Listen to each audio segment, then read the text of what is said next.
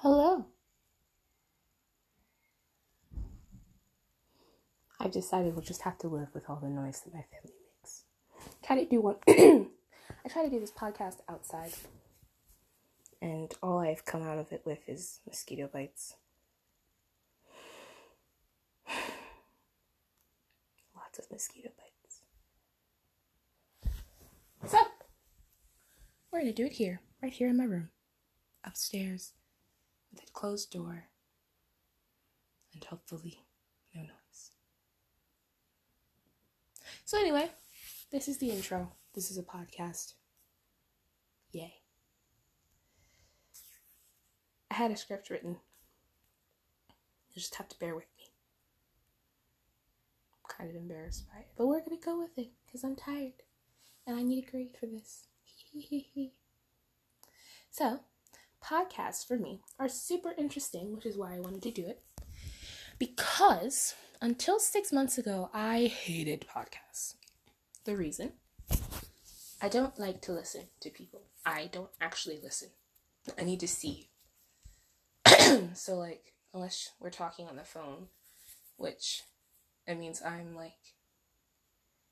interacting with you, versus listening to a voice that's just droning on and on and on. And then watching people who are dynamic and, moving and stuff. I prefer watching a video. But I started watching these podcast highlights, and I thought, wait, that's actually really cool because, driving on your way to work, you can listen to these really interesting conversations. And, by the way, these are K-pop podcasts by Dive Studios. And, you already know the people behind the mic. So you can imagine what they're doing while they're talking. I guess you can imagine their facial expressions because you know who it is. And I really find them interesting to listen/watch because they don't talk about just K-pop. They talk about life or, what would happen if I got a brain transplant? Would I lose my memories? Would I gain that person's memories? Would I have both? What would happen? So, I do really, really, really, really like those K-pop podcasts. And I think because of that, I've become more open to listening to other kinds of podcasts. There's a podcast called Girl in Space that my sister was listening to. And I find that really interesting. So, yeah, podcasts.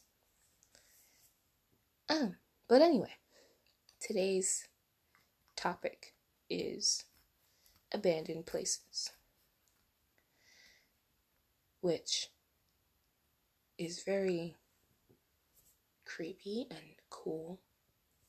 And so it is perfect because October is just around the corner and everyone's getting out their jack-o'-lanterns and witches and stuff. And while I personally do not celebrate Christmas, well, I don't celebrate Christmas, but I don't celebrate Halloween because of religious reasons. I am still looking forward to it for 2 reasons. Actually, 3. Yeah, 3 reasons.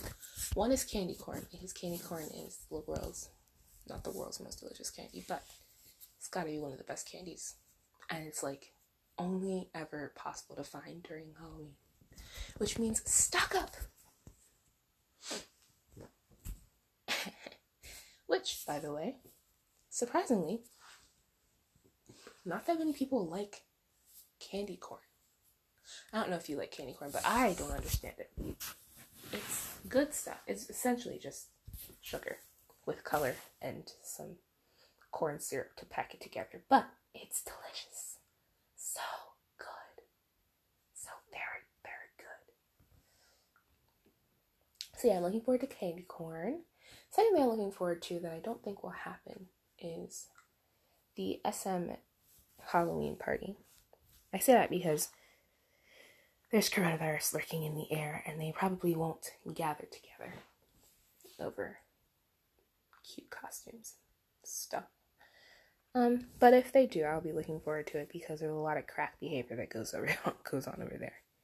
And I love to like watch like the videos that they post on Instagram from the party. Why? Why? Why did you beep the horn? We all live here. Why?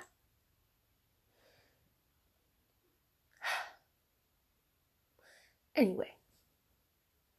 So yeah, SM Halloween party. And third is pumpkin spice lattes, which are delicious. I did not understand the hype for a while. But then one day I had a pumpkin spice latte and I was just like, wow, this is a new taste. What have I been missing in my life? Yeah, cinnamon, nutmeg, ginger, coffee. What more do you need? Milk and sugar. No, I'm not going to say that. Okay. So, PSLs and their deliciousness is the third thing that I'm looking forward to this coming October. Actually, I think it's already PSL season now that I think about it. Yeah. PSL season should start in September if I'm not mistaken.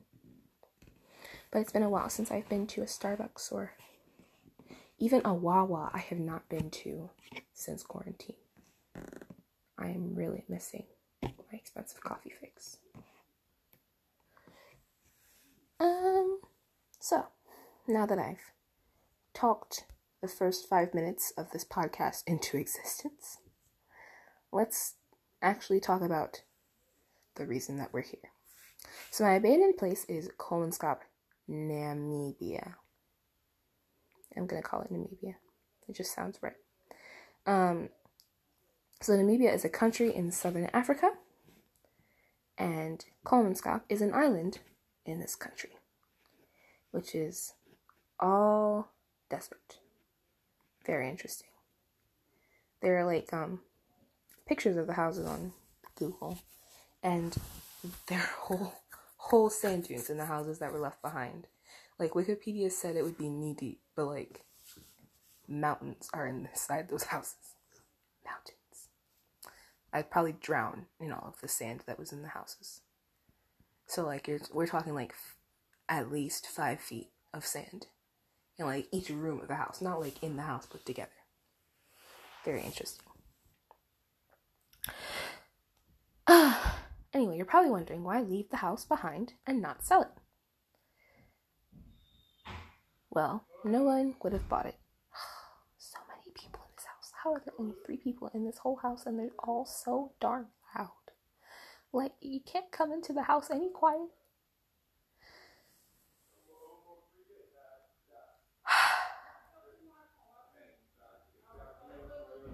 So loud. So very loud.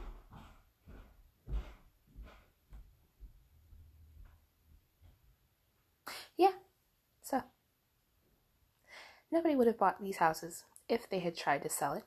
Why? This is not a ghost story. This is a very Pyongboman. Ah, my Korean. Disgusting. This is a very normal story.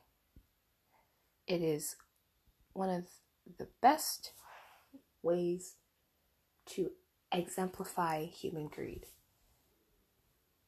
So, long ago, in a far, far away land, diamonds were discovered on beaches beautiful and blue. A man named Zacharias Lawala found a singular diamond while he was working. Let me just say, Zach here is the goat, because diamonds in the rough are essentially super hard pebbles. They're super shiny, yes, but like covered in sand on a beach, I'd just be like, oh hey bro, there's some fresh glass right there, be careful, and go about my day. But anyway, he saw a diamond. Or, never mind, apparently it was not one diamond, but like a good pile of them. Yeah, I see that now. Sorry, Zach, we have to remove goat status. Maybe next time. Anyway, he finds these diamonds, and he tells his boss, dude, I found that ice. Which, rookie mistake, because he could have enriched all on his own. Cricky steps. But he didn't even get a cent for finding these precious gems and like a good pile of them. which, you know, honesty and chivalry and all of that, I suppose, is good. But anyway, he tells his boss, and his boss, who is a German man named August Stoch. At the time, Germany owned Namibia. He says, "Oh, cool, you found diamonds. Let me bring all my friends over and we can just take all of it." So, Germany immediately seals off this island as a Sperrgit. Anyway, they sealed it off as a restricted zone that no one could enter so that they could excavate and remove all diamonds from the sandy dunes. Yeah, remove all the diamonds from these sand dunes. And so, you know, they're digging up these diamonds and Kolmanskop is making money. Life is going great. Everyone was like, wow, those dudes in Kolmanskop are rich. Let's get rich. Let's go. So they did. Nat Geo says that one family even had a pet ostrich that would like terrorize the town that they used to pull a sleigh at Christmas time. Which is like weird flex, but okay. So folk in Kolmanskop are living the life, and then 20 years later, by the way, these diamonds that Zach found were found in 1908. So 20 years later, in 1928, the diamonds are essentially gone. But that's cool because there just so happens to be another island with so much more diamonds. Why don't we all just like hop on a boat and head over? So they do. And they leave their houses and their possessions, everything behind except their bodies and the clothes on their back. I assume they're both there because you had to pay to go. Unless you made your own boat. But then, why? Why would you do that? But yeah, so they left all their belongings there, which with, I guess, the mindset that when they got to this new island with all these diamonds, they could just build another house like they had when they got here, or when they got to Kolmanskop. I don't think that's very wise because there's a high possibility that there are no diamonds there, but there were, so that's fine. But so this town is completely abandoned in 1956. So it takes a while before everyone's officially gone. I guess there are still people living on the island that weren't diamond miners.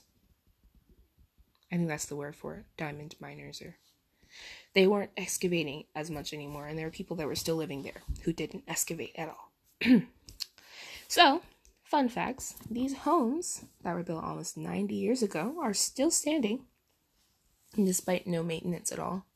But sand is very abrasive, so Nat Geo says that it's likely that within the coming years, within the next couple of decades perhaps, these houses will be obliterated into the sand.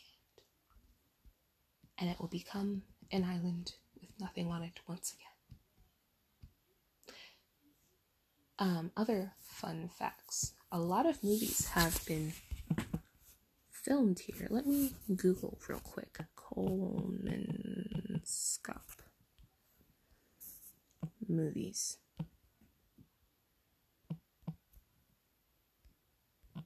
Or movies filmed in Kolmanskop.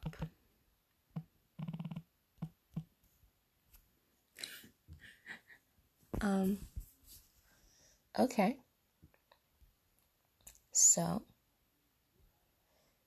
it was used as the location for the Mantis Project, which is a South African TV series. 1993 film Dust Devil. Or 1992.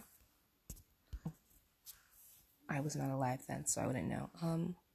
In 2000, they filmed The King is Alive in Kolmanskop. In a 2010 episode of Life After People, Lunar Crop, Wonders of the Universe, Destination of Truth, Agnes Dean, Samsara. Yeah, so Nat Geo said that it was like a really popular spot for like music videos and stuff to to be filmed here.